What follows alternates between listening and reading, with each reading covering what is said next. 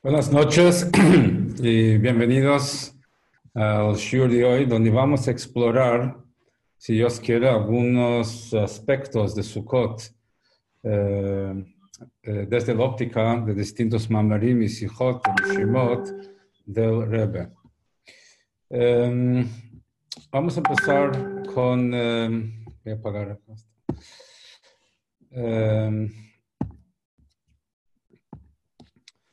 Vamos a empezar con el concepto general del pasuk en la Torah que dice Sukkot teshvu shivat yomim, de que en Sukkot, en tabernáculos, tiene que morar 7 días.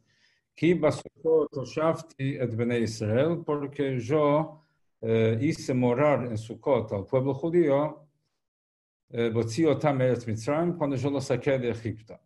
¿A qué se refiere esta Sukkot? Entonces, Rabbi Akiva dice, y la halajá, el Alter Rebbe trae sin atribuir a una opinión específica, que eso se refiere a las nubes de gloria que acompañaban al pueblo judío. 7 nubes de gloria, una nube en cada punto cardinal, otra arriba, otra abajo, y una séptima adelante de ellos que les allanaba el camino, matando las víboras escorpiones y guiándoles en general el camino en el desierto. Para recordar esas nubes de gloria que Hashem mandó para proteger y acompañar al pueblo judío durante los 40 años en el desierto, nos mandó a vivir en una sukkah durante una semana. ¿Qué es una sukkah? Una sukkah, de alguna forma, cumple la función de una nube. Porque ¿qué es una nube? Una nube nos protege contra el sol, pero no contra la lluvia. Y así es la sukkah. El techo de la sukkah tiene que estar hecho de tal manera de que nos protege contra el sol. Tiene que ser más sombra que sol para que el techo de la sukkah sea kasher. Y no puede ser tan lleno, tan tupido como que no pase agua. Entonces, cumple una función similar de la nube y es algo que nos hace recordar esa experiencia en el desierto. A tal punto es importante la concientización de esto, que la sukkah es una de las mitzvot donde la intencionalidad, la kavanah, es una parte íntegra del cumplimiento de la mitzvah. O sea, si una persona se sienta en la sukkah y no tiene la concientización del objetivo, o mejor, más, si está construida de tal manera que dificulta la concientización. Es por esa razón, por ejemplo, que una sukkah que está más alta de 20 amot, o sea, más o menos 10 metros de altura, no sirve. Una de las razones es porque cuando uno está sentado en una sukkah cuyo techo está más arriba de 20 amot, no está consciente del techo, porque la vista naturalmente no llega hasta ahí. Uno tiene que hacer un esfuerzo especial. Encontramos lo mismo con la menorá también, de que tiene que estar por debajo de esa altura, porque ahí está la línea de visión de la gente. Entonces, una razón es porque uno tiene que estar consciente de dónde está sentado, y si el techo es demasiado alto, entonces no está consciente. Hay otras razones que la Gemara trae, pero esa es una. De todas maneras, la idea es de que uno tiene que estar consciente de lo que representa la sukkah, además de estar consciente que está cumpliendo con una mitzvah. Sí, hay otros mitzvot que uno no tiene que tener la conciencia. Otra mitzvah similar es tefilín también, que tefilín uno tiene que estar consciente cuando pone tefilín, que contienen los tefilín y que la idea es de subyugar la mente y corazón y canalizarlos para el servicio de Hashem. Shibud hamoach valev, eso es la intencionalidad. Cuando uno pone tefilín es una parte integral, no algo agregado, un valor agregado, sino una parte integral de la composición de la mitzvah. Entonces, la sukkah es eso, o sea, la idea de recordar ki basukot oshafti leman yedu dorotechem, para que sepan las futuras generaciones, ki basukot oshafti et bnei Israel, que yo hice morar en Sukkot, o sea, las nubes, durante los 40 años en el desierto. Eso es a nivel simple. Ahora, construyendo sobre esto, El Rebbe trae en distintos mamarim, o sea, un análisis un poco más pormenorizado de la estructura del pasuk en sí. O sea, aquí dice, Basukot teshvu. Entonces el Rebbe trae que es una contradicción conceptual, Basukot y teshvu. ¿Por qué? Entonces, una sukkah es algo que nos rodea. Algo que nos rodea implica algo que está por afuera de nuestra capacidad de interiorizar, o sea, de entender o sentir. En general, en Hasidut se manejan mucho los conceptos de Or Pnimi, Or Makif, Memalei Kol Almin, Sobev Kol Almin, o sea, Dios se relaciona de dos maneras. Una es permeando toda la existencia y otra es trascendiendo toda la existencia. Está como Dios nos llena y está como nos supera. Entonces, la azúcar, que es makif, la azúcar es algo que nos rodea. Uno no absorbe la azúcar, uno entra al espacio del azúcar. Eso representa algo que nos rodea, algo que nos trasciende. Teishvu, morar, vivir, implica lo contrario, implica algo que implica una interiorización, implica asentarnos, estar tranquilo, estar centrado, estar conectado, no algo que está por encima de nuestra capacidad. Entonces, ¿cuál es la idea de Basukot Teshvu? Basukot Teshvu parecería ser una contradicción de términos. O sea, porque estamos aplicando un verbo que implica, que sería más aplicable a algo que podemos interiorizar que algo que nos trasciende y no podemos interiorizar. Entonces es ahí donde Rebbe explica que justamente esa es la idea. La idea es de interiorizar lo que nos trasciende. La idea de la sukkah es no solamente encontrarnos dentro de algo que nos supera, sino interiorizar esa trascendencia, metabolizar esa trascendencia. ¿No? Quizás es similar a la idea de que encontramos Urei Emuná, pastar la fe. ¿Qué significa pastar la fe? O cuando hablamos de Moshe como Roe Neeman o en arameo Raya Mehemna, significa dos cosas, un pastor fiel o también un pastor de la fe. ¿Qué significa? Que pasta la fe. ¿Qué significa pastar la fe? Significa nutrir, que no es algo estático, no es algo estáticos, algo que se puede nutrir, se puede desarrollar. Y eso es el rol de un pastor que lleva su rebaño, cada tipo de animal al tipo de pastura que necesita. A las ovejitas recién nacidas las lleva a pastura tierna, a las más grandes a un lugar donde la pastura es más gruesa, más dura. A cada uno le da lo que necesita en su momento. Eso es un Moshe Rabbeinu Roe Neeman, Raya Mehemna. Pero también, o sea, que es un pastor fiel, pero a su vez la idea es pastar la fe. ¿Qué significa? Que la fe no es algo que si la tenés o no la tenés, no es binario, es algo que uno puede desarrollar. Entonces la idea, uno podría pensar cómo puede uno desarrollar. Si la fe es algo que trasciende el intelecto, entonces cómo puede uno nutrirlo o desarrollarlo.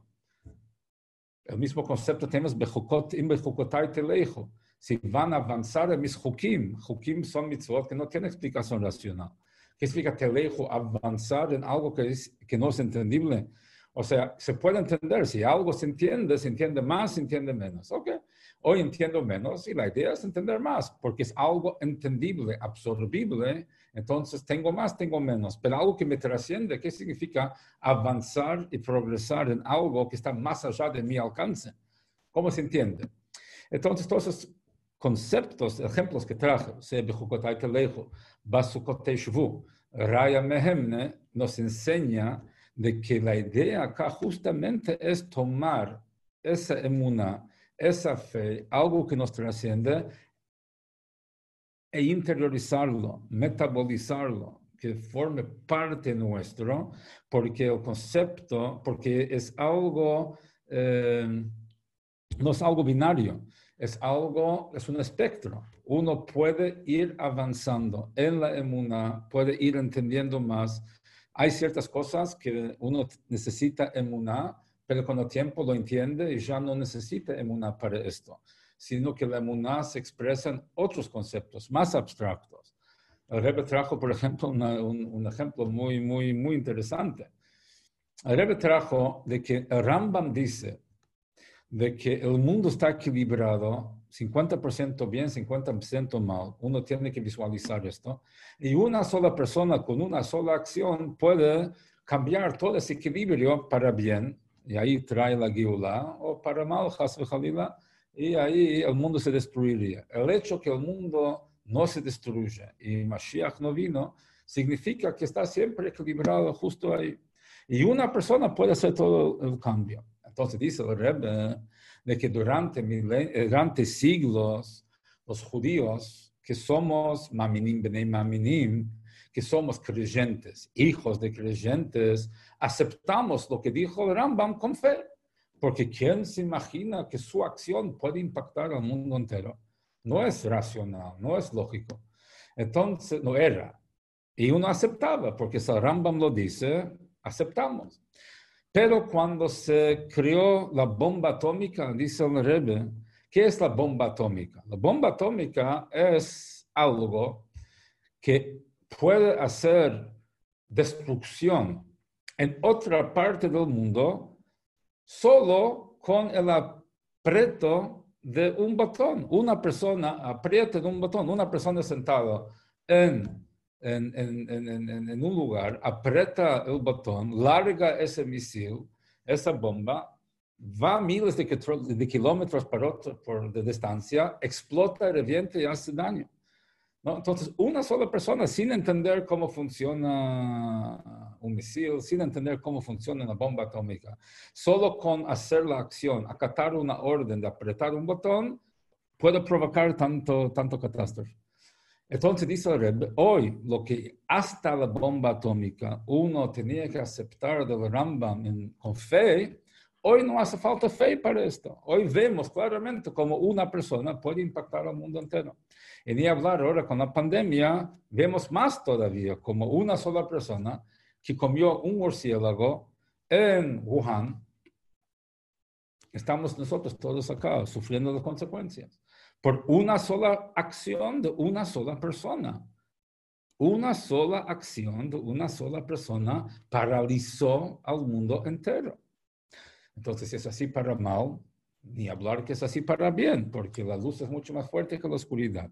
Pero volviendo a lo que quiero decir, lo traigo como ejemplo donde Rebbe trajo esto y dijo de que hay cosas que hasta cierto momento teníamos que aceptar por fe, porque no había una lógica que lo apoye.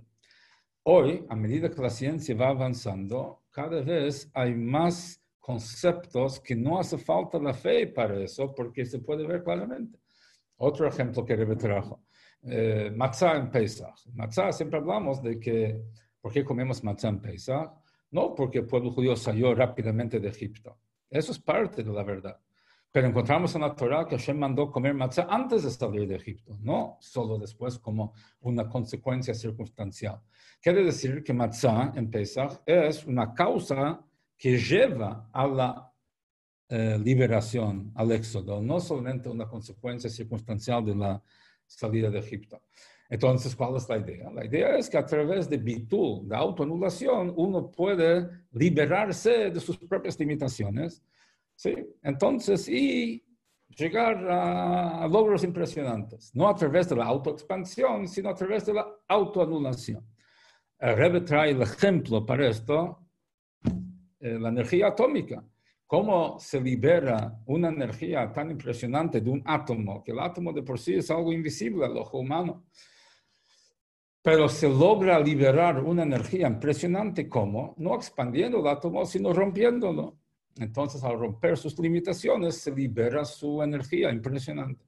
Eso es un ejemplo de lo que es matzah aplicado a la condición humana, que cuando uno trasciende sus limitaciones, Entonces ahí puede liberar una fuerza que ni él mismo se imaginó. Y hay muchas cosas que Rebbe explica desde este punto de vista, Yagati o Matzati, de que me esforcé y encontré. Porque dice me esforcé y encontré, tiene que decir me esforcé y logré, no encontré. Encontrar es algo que no tiene que ver con esfuerzo, encontrar es algo que viene sin querer, uno se topó con algo.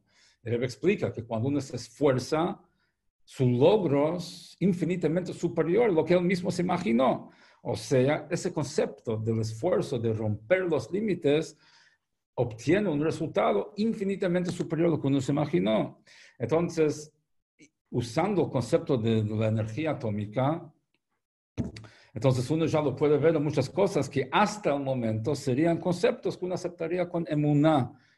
¿Okay? Entonces, la idea que quiero traer con todo esto, para resumir, es que la idea de emuná es algo dinámico.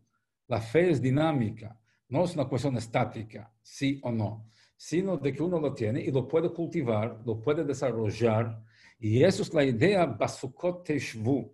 La idea es morar en la sukkah el mensaje subliminal, o no tan subliminal, el mensaje más abstracto, más espiritual es no solo meter el cuerpo dentro de un espacio físico, sino morar, asentarnos dentro de lo trascendental, dentro de aquello que nos trasciende, lograr interiorizarlo de alguna manera que forme parte de nuestro consciente. Y es algo que depende de nosotros. Si algo va a quedarse fuera de nuestro alcance o más cerca de nuestro alcance. Entonces, eso es un concepto como introducción al tema. De hecho, encontramos de que este concepto el Rebbe también lo explica en el pasuk Tiku b'chodesh shofar b'kesel yom chagenu, de que cuando la Torah nos habla de Tkiat Shofar, cuando es de que hacemos Tkiat Shofar, dice Tiku b'chodesh shofar. Toquen shofar b'chodesh. En el mes, ¿cuál mes? B'kesel. O sea, Baquesa es cuando está escondido. O sea, ¿cuál fiesta? Bekesel Yom Chagenu. ¿Cuál fiesta tiene la luna oculta? Es Rosh Hashanah.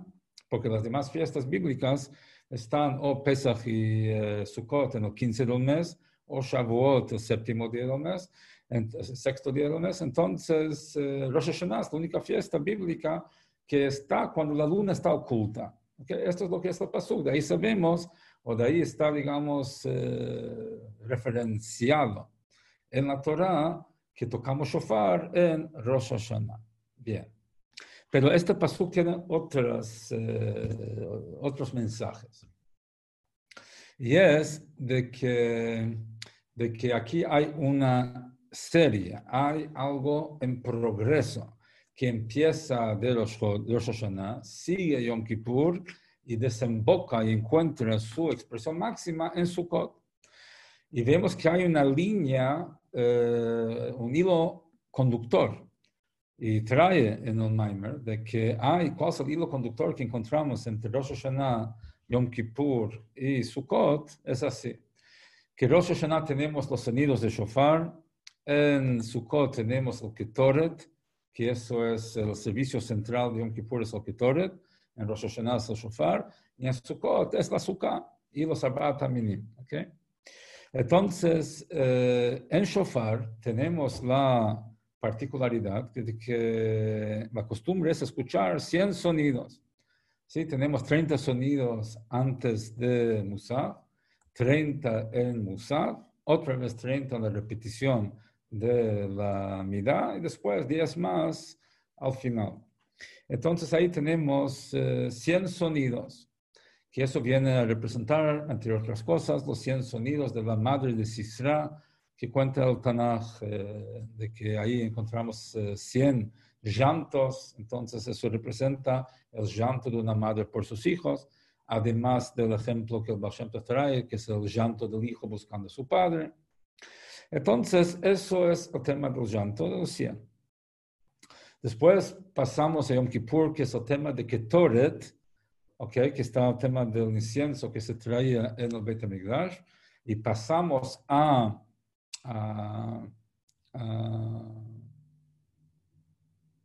Sukkot, que tenemos lo principal de la Sukkot, es el techo.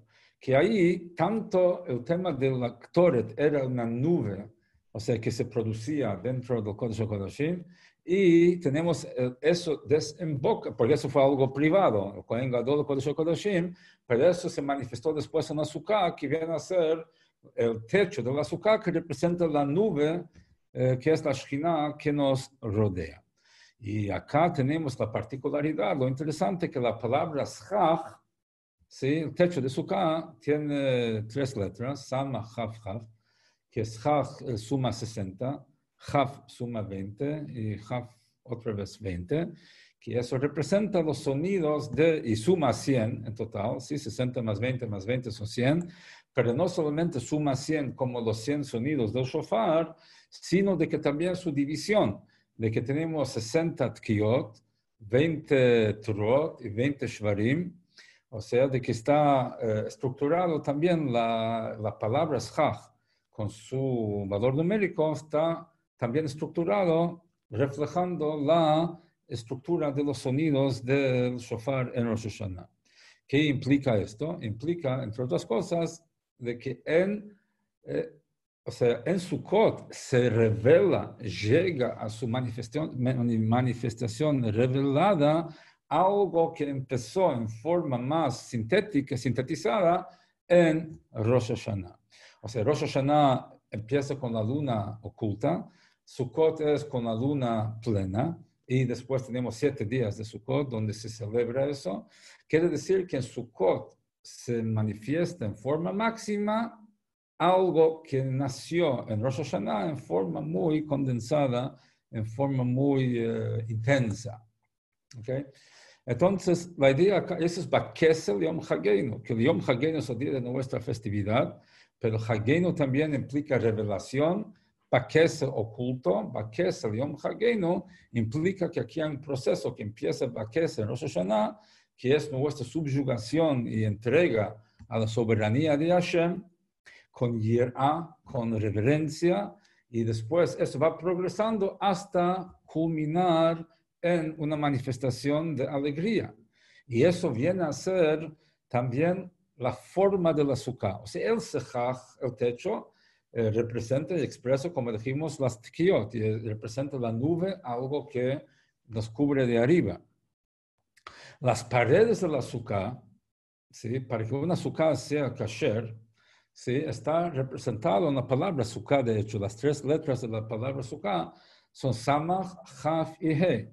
La samach es una letra totalmente encerrada, la chaf tiene 3 líneas y la he tiene 2 y media. Entonces eso representa cómo tienen que ser las paredes de la sukkah, o sea, mirando desde arriba.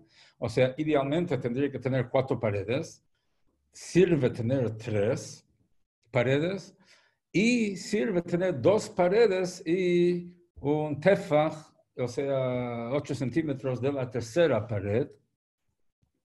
Entonces, eso es el mínimo de lo que es una sukkah. Entonces, se trae de que esa forma de 2 paredes y un tefaj es la forma de un abrazo. O sea, 1, 2 y la mano, que eso representa el pasuk en Shir HaShirim, Smolo Tachat el-Roshi, que su mano izquierda está debajo de mi cabeza, Vimino Techapkeni, y con su mano derecha me abraza.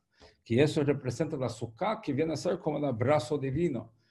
Y abrazo con mano derecha, que mano derecha representa Chesed, bondad, amor. Entonces, la idea de sukkah es ese abrazo divino que viene a culminar el proceso que se inició en Rosh Hashanah o antes en Chodesh Elul, ¿no? Y llega a su culminación en Shmini Atzeres Simchat Torah. Pero Sukkot es eso. Entonces, ¿qué tenemos hasta ahora? Tenemos hasta ahora varias cosas de la Sukkah. Una es de que la idea de Sukkot es interiorizar lo trascendental, interiorizar la emuná,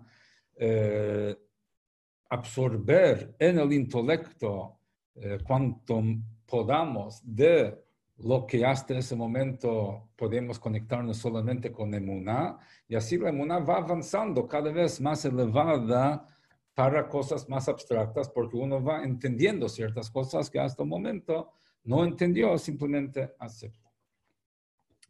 Después pasamos a la siguiente mitzvah de Sukkot, que es el Lulav y Etrog. ¿Sí? Empezamos Sukkot con la Sukkah, porque eso empieza ya la noche de Sukkot, y ahí hacemos Kiddush, y ahí comemos. La mitzvah de Sukkah es vivir en la Sukkah, comer en la Sukkah principalmente. O sea, y ahí hay todo un tema muy interesante, extenso, que no viene al caso en este momento, pero en otro momento, y es las obligaciones que tenemos en cuanto a la Sukkah, en cuanto a comer y dormir. Por un lado, encontramos de que el Rebbe trae, de que Friedrich Rebbe,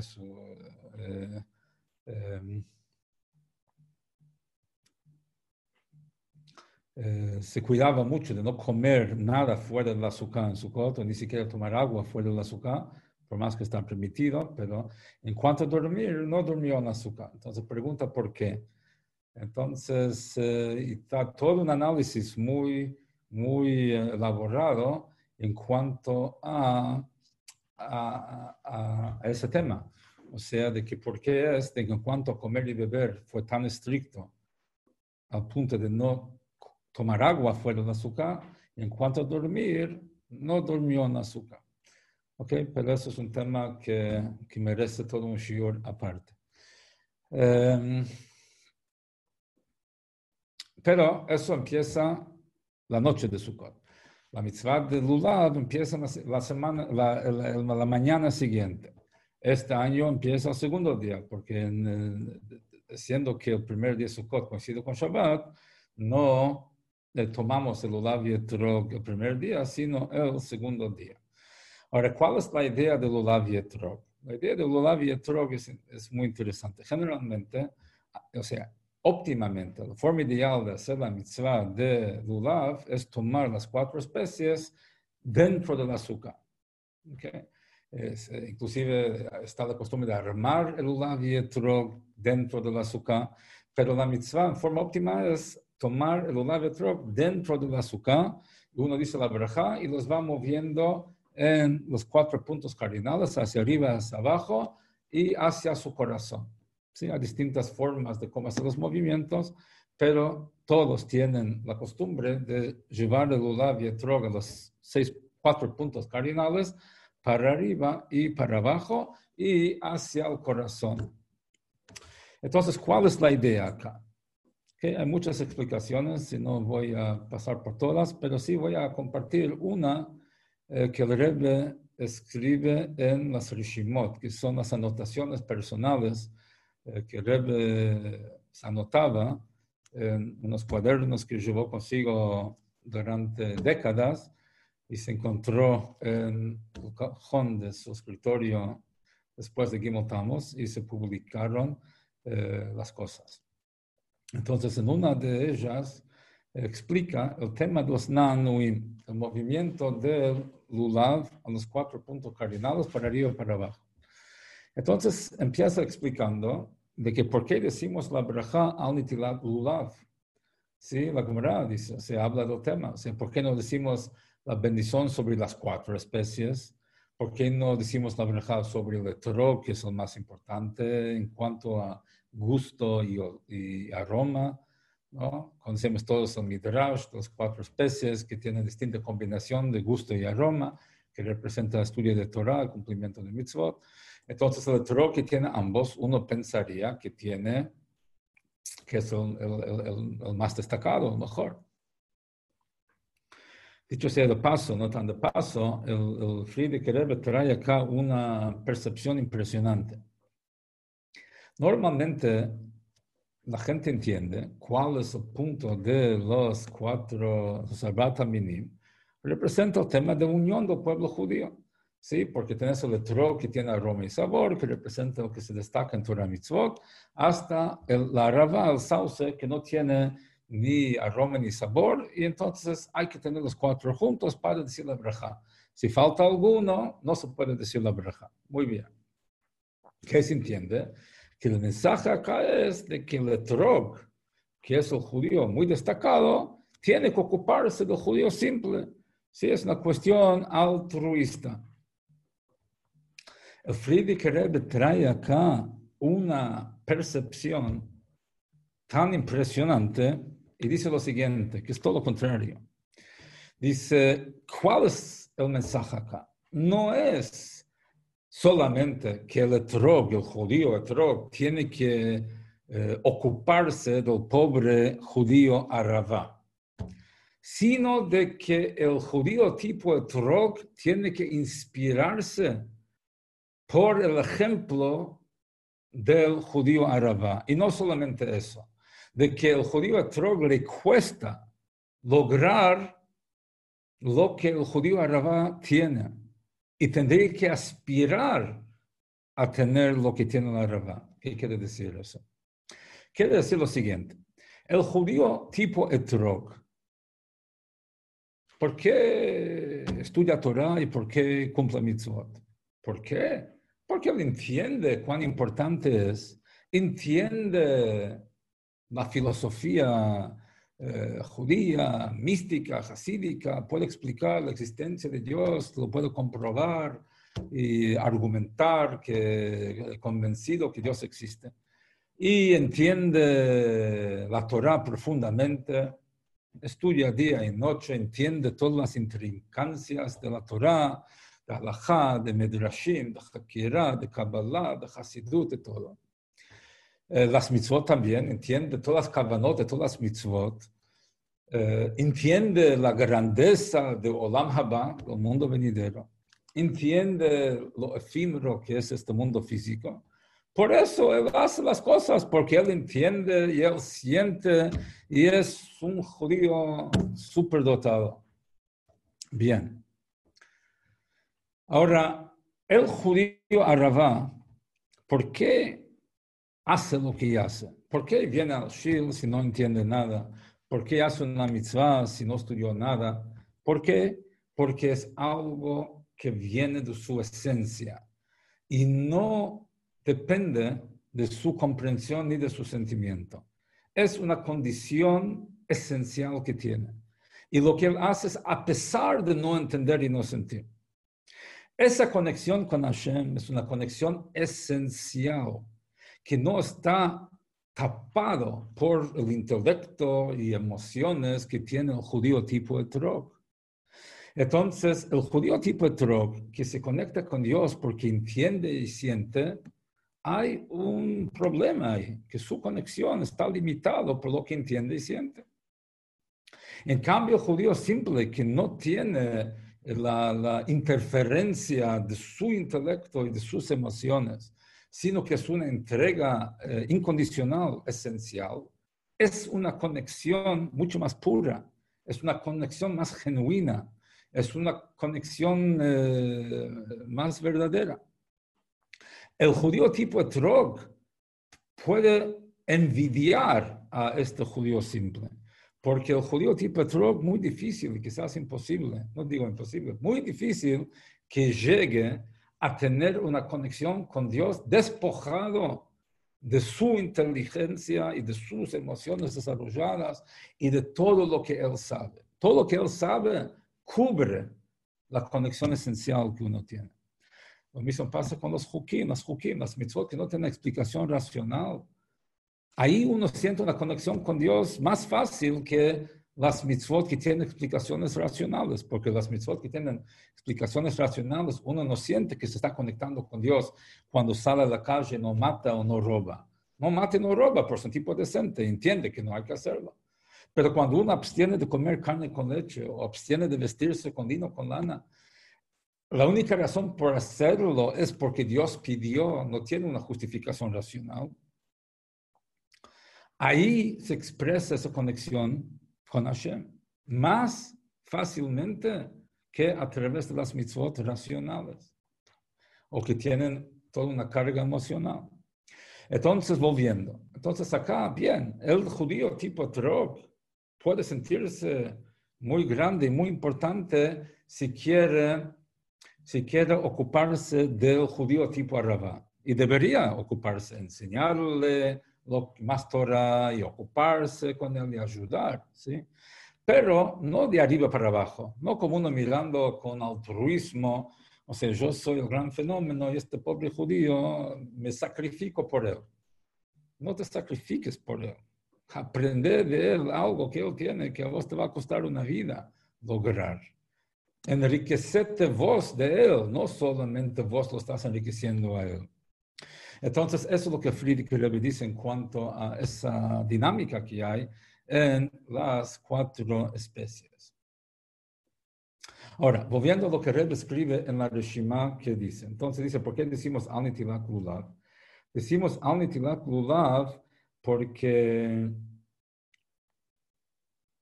decimos Al Nitilak Lulav porque una de las razones es porque Lulav es el más alto de las 4 y es lo que se ve o sea, lo que se ve más.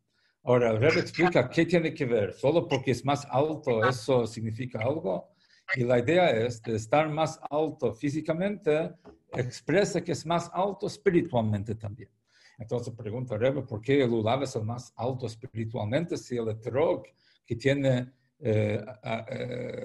gusto y aroma, Torah y mitzvot, sería superior al Lulav, que solamente tiene dátiles, gusto y no tiene aroma?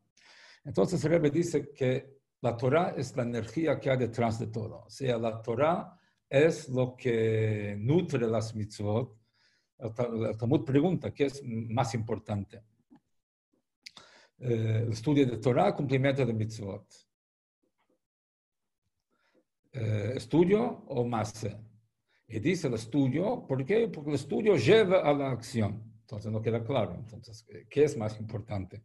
¿El estudio por el valor del estudio o solamente porque lleva a la acción? Entonces la acción es más importante. De todas maneras, sin el estudio no hay nada. Entonces la Torah es el motor, tanto de las mitzvot. Obviamente, uno que estudia, no cumple, no sirve para nadie su estudio. Pero es el estudio de Torah lo que nutre y energiza, y vitaliza a la persona, como para, además de instruir los detalles, cómo tiene que hacer, es lo que lo nutre para que haga las cosas. O sea, es el Lulav lo que lleva las demás cosas a todos lados. Entonces, el punto central acá, entonces, es el Lulav. Además, el Lulav tiene el largo que tiene porque tiene que poder sacudirse, o sea, tiene que sobresalir del largo de los Hadasim y Arabot y poder sacudirlo, Nanuim. Entonces, la idea, entonces, es de que en el tema acá de Nanuim, el Lulav es el móvil de los demás. Los demás se acoplan al Lulav, al estudio de Torah. Entonces, con esta base, ahora explica a Rebbe qué significa llevar el Lulav y Etrog a los 4 puntos cardinales para arriba y para abajo. Uno, cuando hace Nanuim, mira al este. Entonces, primero agarra el Lulav y Etrog y va llevando a su derecha, que viene a ser el sur. Después lleva a la izquierda, que viene a ser el norte. Entonces, ¿qué es el sur y el norte? El Rebbe trae que según nuestros sabios, el sur representa el calor y el norte representa el frío. O sea, en relación a Israel, más al sur es calor, más al norte es más frío. Entonces, ¿cuál es la idea de frío y calor? Entonces, la idea es de que hay 2 desafíos grandes que atentan contra la vitalidad espiritual del judío. Frío y calor. El calor viene a ser el entusiasmo que uno tiene por cuestiones que compiten con la Torah. Tiene entusiasmo, calor por cosas prohibidas. Y frío significa indiferencia, o sea, la indiferencia que uno tiene para con Torah y mitzvot. O sea, una persona tiene problemas con estudiar Torah y cumplir mitzvot por uno de 2 motivos realmente. O porque le interesan otras cosas y no tiene ganas de estudiar Torah porque quiere hacer otra cosa. O porque directamente no le interesa lo que está haciendo. O el calor por otras cosas o la indiferencia por esta cosa, por Torah y mitzvot. Entonces, ¿cómo se combate esto con Torah? Eso es la idea de llevar el lulav hacia la derecha, hacia el sur, hacia el calor. Es que la forma de protegernos y vencer nuestros desafíos que vienen por el calor, la seducción, es con la Torah. La Torah nos ayuda a poder superar. Lo mismo en cuanto a la frialdad, la indiferencia, también viene a través del estudio de Torah. Entre paréntesis, vemos esto en la historia de Yosef Atzadik. Yosef Atzadik dice la Torah de que los hermanos lo tiraron a un pozo. Dice, el pozo estaba vacío, no tenía agua. Entonces la pregunta es, obvio, si estaba vacío, no tiene agua.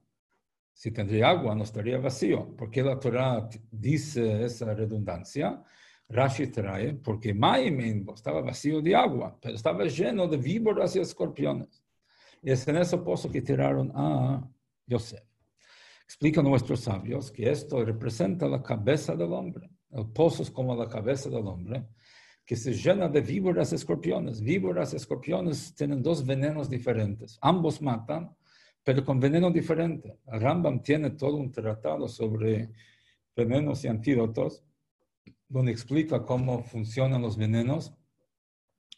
Y hay veneno caliente y veneno frío. Veneno caliente es el veneno de la víbora que ataca el sistema sanguíneo, coagula la sangre y eso mata a la persona.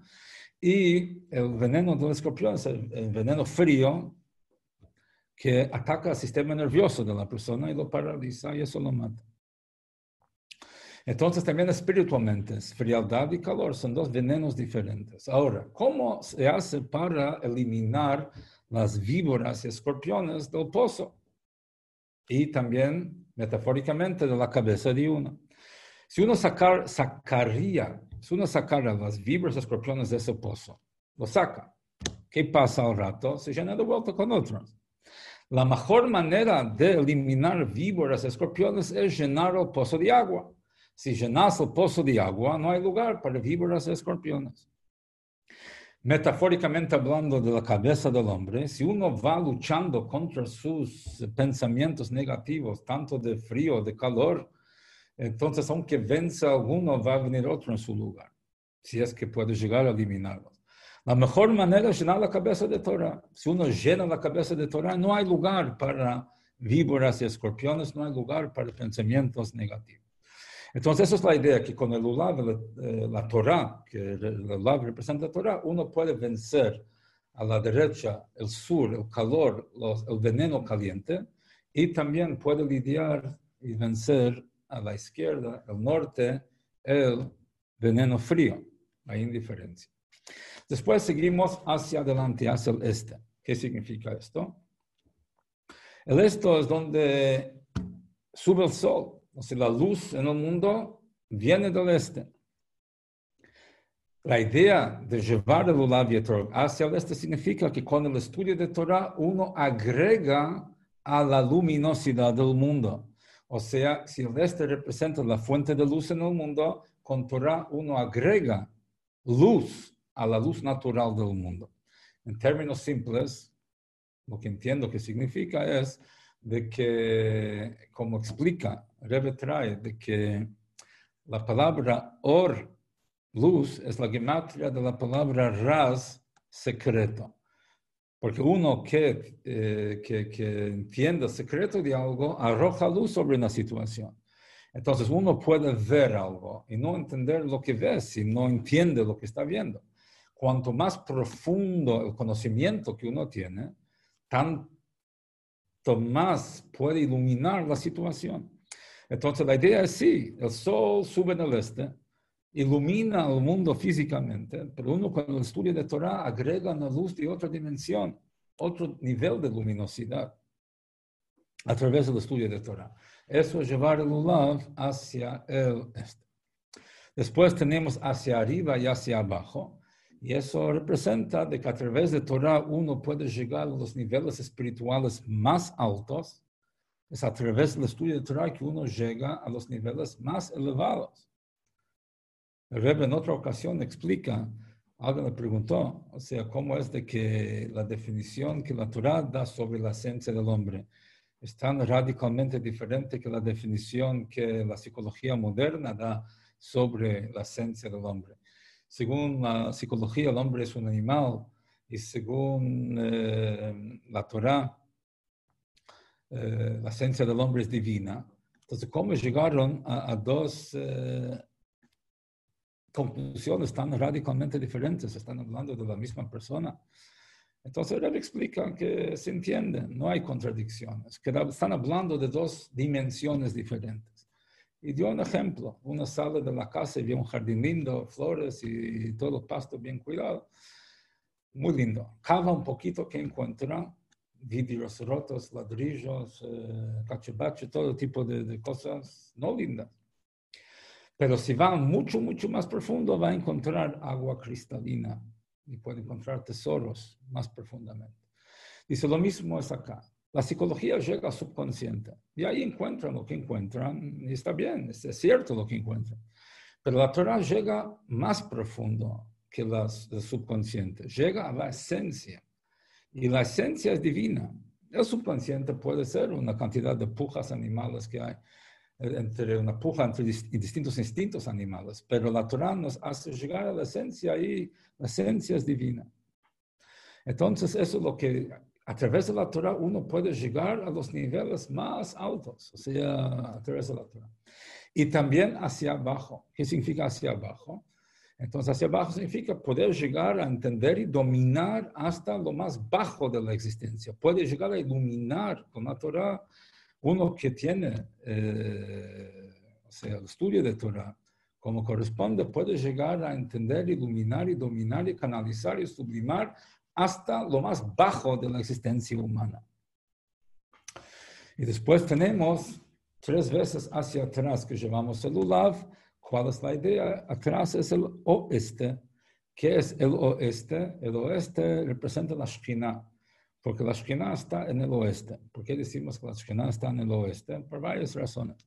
Primero es el hecho que el sol sube en el este, baja en el oeste. Se entiende que es una forma de rendir culto al Creador, cuya manifestación está en el oeste. Entonces el sol está como rindiéndose hacia la Shekhinah. En el Beit HaMikdash, el punto más sagrado fue en el oeste. Uno entraba del este y fue progresivamente ascendiendo de nivel espiritual.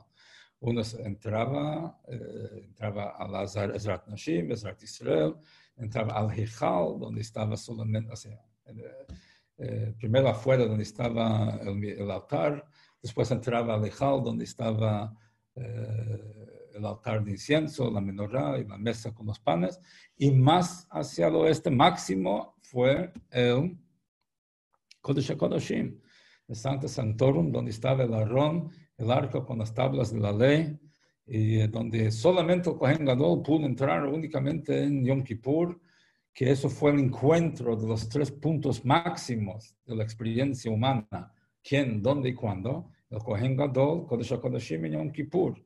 Esos 3 puntos máximos de espiritualidad y de santidad se encontraban en ese momento.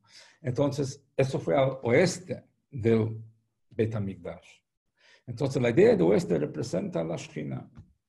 ¿Y cuál es la idea de llevar el Ulav Yetrog hacia la Shekhinah? Significa que uno, a través de su estudio de Torah, agrega hacia Dios mismo. Dios mismo se nutre, para así decirlo, de nuestro estudio de Torah. El estudio de Torah no es solamente algo que nos conecta con HaKadosh Baruch Hu, sino nuestro estudio conecta la Torah con HaKadosh Baruch Hu y la Torah, el HaKadosh Baruch Hu con la Torah. ¿En dónde lo vemos esto? ¿Cómo vamos a decir una cosa así? Es porque el Zohar dice Tlat Kishrin Mitkashran Daveda, o sea, de que hay 3 eslabones que están entrelazados. Israel, Oraita, Vekucha, Brechu, 3 nudos. Israel, la Torah y Dios. Pero si vos tenés 3 eslabones conectados, tenés 2 nudos. ¿Por qué dice 3 nudos? O sea, no solamente el pueblo judío, a través de la Torah, se conecta con Dios. Ahí serían 2 puntos de conexión. Un punto de contacto entre el pueblo judío con la Torah y otro punto de contacto entre la Torah y HaKadosh Baruch Hu. ¿Por qué decimos 3 nudos? Es porque hay otra conexión. Es como 3 eslabones entrelazados, que hay 3 puntos de conexión. O sea, hay una conexión que la Torah efectúa entre el judío y HaKadosh Baruj Hu, y hay una conexión que el judío que estudia Torah efectúa entre la Torah y HaKadosh Baruj Hu. Que el judío es la conexión. ¿Qué significa? Porque HaKadosh Baruj Hu nos dio la Torah, tiene dos dimensiones. La ley escrita es algo muy definida y eso es inamovible. Pero Torah Sheba'al Peh es algo sin límite. Y tenemos el mandato de incrementar el conocimiento de la Torah, de descubrir, de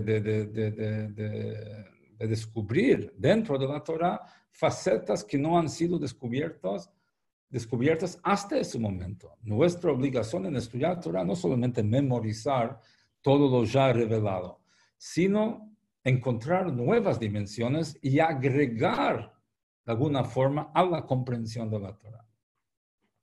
Y eso es el poder de la Neshama, no nuestra inteligencia, nuestro intelecto, que somos unos genios, sino que la Neshama del Yehudí tiene ese poder de no solo nutrirse de la Torah, y no solo que la Torah lo conecta con HaKadosh Baruj Hu, sino de que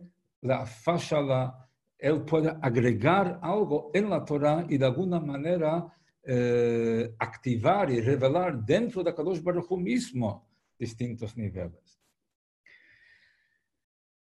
Para entender ese concepto, porque uno puede pensar es un poco ridículo, ¿cómo podemos nosotros aportar algo a Dios? No es así. Si encontramos nosotros de que, como dice la Gemara, יותר ממה שהעגל רוצה להיניק, הפרה רוצה להניק. O sea, más de lo que el ternero quiere lactar, la vaca quiere criar. O sea, de que y lo mismo con alumnos y profesores. Uno que enseña algo, entonces él viene a enseñar, pero a través de las preguntas del alumno despierta en el profesor otra claridad que no tendría sin ese desafío o antes del desafío, sin ese acto de enseñar. Y eso es así porque HaKadosh Baruj Hu creó el mundo de esa manera que refleja su vínculo con nosotros y su dinámica.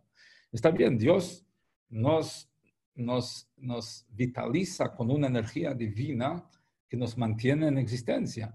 Pero a su vez, Dios mismo tiene algo a través de eso. Por eso nos creó, tiene una satisfacción, tiene una interacción con nosotros que a través de nuestra conducta eso mismo influye en él de alguna manera. Influye porque él lo creó de esa manera que quiere que influya, obviamente, ¿no?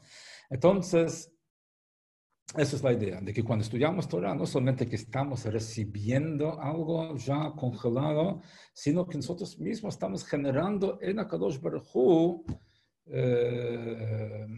dimensiones distintas que dependen de nuestro estudio de Torah.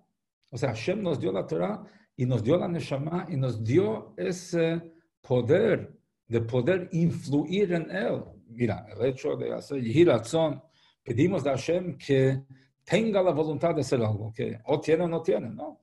Hashem quiere que le pidamos, a través de que pedimos, eso mismo despierta en él una reacción. ¿Por qué? Porque así quiso, la dinámica que sea así. Él quiso depender de nosotros por ciertas cosas, porque quiso de que lo que nosotros recibamos no sea gratuito, porque lo gratuito es vergonzoso. Nada de que sufre, pan de vergüenza, recibir algo sin esfuerzo. Entonces, Kadosh Baruj Hu hizo, está bien. Yo quiero de que vuestro estudio de Torah influya en mí en determinada manera. Por lo tanto, tenemos ese poder, que es que Hashem nos dio ese poder. Entonces, para resumir, cuando tenemos esos 6 movimientos de Lulav y Etrog, entonces la idea cuál es de con la Torah dominar el sur, que es calor, el norte, que es frío, los dos distintos tipos de venenos espirituales, hacia el este, que es la luz, agregamos luz al mundo, hacia arriba, hacia abajo, llegar a los niveles espirituales máximos y también poder lidiar con los niveles más bajos, y hacia atrás, hacia el oeste, que contribuimos algo a Dios mismo, de acuerdo al diseño que Él estructura. Y después tenemos también la idea de que tomar el Lulav en la Sukkah representa algo muy interesante. 2 niveles de unión distintos. La Sukkah representa unión ¿Por qué? Porque todos podemos entrar en la Sukkah sin distinción. No importa el nivel de uno, puede entrar en la Sukkah y la Sukkah ignora las diferencias. A tal punto que dicen nuestros Jajamim que todo el pueblo judío puede cumplir la mitzvah de Sukkah con la misma Sukkah. O sea, no hay, la Sukkah iguala a todos, ignora las diferencias. Es un nivel de unión, de que destaca el común denominador que tenemos todos por igual, ignorando diferencias. Eso es un nivel. Después hay otro nivel, que es al día siguiente con el Lulav y Etrog. El Lulav y Etrog representan 4 tipos de judíos diferentes. Y la idea es unir a las diferencias, o sea, de que no se ignora las diferencias. La mitzvah se hace por medio de las diferencias. O sea, cada uno de los 4 aporta algo para los demás. Uno no puede cumplir con la mitzvah si falta uno de ellos. Ahora tenemos todo un desafío para conseguir una de las 4 especies, ¿no? O sea, por esas causalidades de la vida, ¿no? Entonces, uno no dice, bueno, está bien, tengo 3 de 4, tengo la mayoría, digo la braja. No puedes decir la braja si te faltan los 4, ¿no? O sea, de que hace falta que cada uno de los 4 diferentes estén. Eso celebra las diferencias. Entonces es otro paso dentro del concepto de unión. Pero después hay otro punto más profundo quizás que el Rebbe trae, que cada uno de las 4 especies en sí representa unión. Porque el etrog es una fruta que vive en el árbol durante todo el año. Se reúne todas las estaciones del año. No solamente los aguanta, sino que se nutre de todas las estaciones. Entonces representa unión de por sí. El lulav, para que sea kasher, las hojas tienen que estar unidas y cada hoja está compuesta de 2. Entonces, eso también representa unión, porque si está abierta, no sirve. Entonces, el lulav en sí representa unión. Los hadasim, el mirto, también representa unión, porque el tallo tiene que estar recubierto de agrupaciones de 3 hojas, que las 3 hojas tienen que salir del mismo punto en la circunferencia, que no puede ser uno más alto o más abajo. Entonces, eso representa unión en cada tallo de los hadasim del mirto. Y la arava es un árbol que crece juntos, o sea, es una forma su forma de crecer es más unido que separado. Okay. Entonces, ¿cuál es la profundidad acá? La profundidad acá es de que es otro nivel de unión. ¿Por qué? Unir las 4 especies es unir 4 especies diferentes. La unión entre diferentes es un desafío, pero a veces es más desafiante lograr la unión entre los semejantes, entre los similares. A veces es mucho más difícil llevarte bien con alguien que está en tu mismo rubro porque compite contigo. Alguien que es diferente a vos no compite contigo. Es fácil estar unido con otro que no corta ni pincho en tu vida, que es tan diferente que nada que ver. Pero alguien que es similar y de alguna forma te puede desplazar, lograr unión ahí es un desafío a veces más grande. Entonces, eso es lo que representa el hecho que cada uno de las 4 especies en sí tiene el elemento de unión. Entonces, tenemos 3 niveles de unión. La azúcar que ignora las diferencias. Ese es un nivel de unión importante. Destaca la esencia que está por encima de las diferencias. Lulav y etrog es la unión que viene a través de las diferencias, que cada uno, o sea, como dice, la tolerancia. Hay que tolerar al diferente. No hay que tolerar al diferente. Hay que respetar al diferente. No hay que tolerar al diferente a pesar de su diferencia. Hay que respetar al diferente por su diferencia. Esa es la idea de las 4 especies. Y después está otro nivel que es unirse con el semejante. Unirse con él que está igual a ti o similar a ti, que a veces es un desafío más grande. Hasta aquí llegamos con las distintas ideas que algunas de las tantas ideas que el Rebbe habló de Sukkot, y quiero concluir con algo que no lo escuché del Rebbe, y no es en el mismo nivel de lo que estamos hablando, pero da para pensar. Y es una pregunta de que dicen nuestros sabios de que la Sukkah contiene, es similar al arca de Noé, al arca de Noach, Tevat Noach, que tiene una conexión espiritual, porque la Sukkah es algo que nos abarca y la Tevá de Noach algo que nos abarca, ¿sí? Entonces hay ciertas similitudes. Hay quienes explican de que también cuál es la conexión, porque en la Sukkah alude a la época de Mashiach, porque nos va a abarcar a todos, Fros Aleinu Sukkot Shlomecha, que pedimos a Dios que tienda sobre nosotros la Sukkah de su paz, aludiendo al tema de Mashiach, a la época de Mashiach, y también el arca de Noach, había una degustación de la época de Mashiach, porque todos los animales estaban viviendo juntos en el arca. Una vez escuché de alguien una pregunta, dice, ¿por qué el arca de Noach, representa la época mesiánica? Entonces la gente dice, ¿por qué? Porque en cuanto a la época mesiánica, dice Isaías en su profecía, que va a vivir el lobo con la oveja. Entonces en el arca de Noé, los animales salvajes y dóciles vivían todos juntos. Entonces era una degustación de lo que va a pasar cuando el Mashiach va a venir. La pregunta es, cada animal estaba en una jaula aparte. Cada especie estaba en su propia jaula. Entonces, ¿dónde vemos ahí la paz entre los animales, la convivencia, si estaban separados en jaulas distintas? Entonces, dio la explicación así. Dice de que cada especie estaba en su propia jaula. De los animales salvajes había una pareja de cada especie. De los animales kasher había 7 de cada especie, porque después iba a traer un sacrificio. Entonces, dice, cuando tú tenés 7 animales kasher juntos y no se matan entre sí, eso es una degustación de Mashiach, aludiendo. O sea, todas las peleas internas que hay entre la gente, los superdotados judíos, super eruditos y todo el machloket que hay entre Talmidei Chachamim, lamentablemente. Entonces, eso es una degustación de Yemot HaMashiach, que los similares no se maten entre sí, no que los diferentes no se maten, los diferentes estaban separados en jaula. Entonces, eso es el tercer nivel de ahdut, de unión, que representa el Olad Yetrog. Poder unirte con el semejante, que puede ser tu competencia. Ahí está el desafío, como el Rebbe Rashab explica en Puntos y Holzo. ¿Qué significa el tema de Sinat Hinam, odio gratuito? Hay 2 tipos de odio. Hay odio que no es gratuito. Si fulano me agredió, lo odio, no es gratuito. Tengo una razón por qué me agredió, me hizo daño. ¿Se entiende? Porque lo odio. Después hay odio gratuito. ¿Qué significa? El otro no hizo nada. Lo odio, ¿por qué? Porque está. Nada más. Su existencia, de alguna forma, opaca o compite con mi existencia. No me hizo nada. Solo su existencia ya me molesta. Eso es Sinat Hinam. En otras palabras, Sinat Hinam significa de que el default es odio. Necesito un motivo para amarlo. Y si no, lo odio.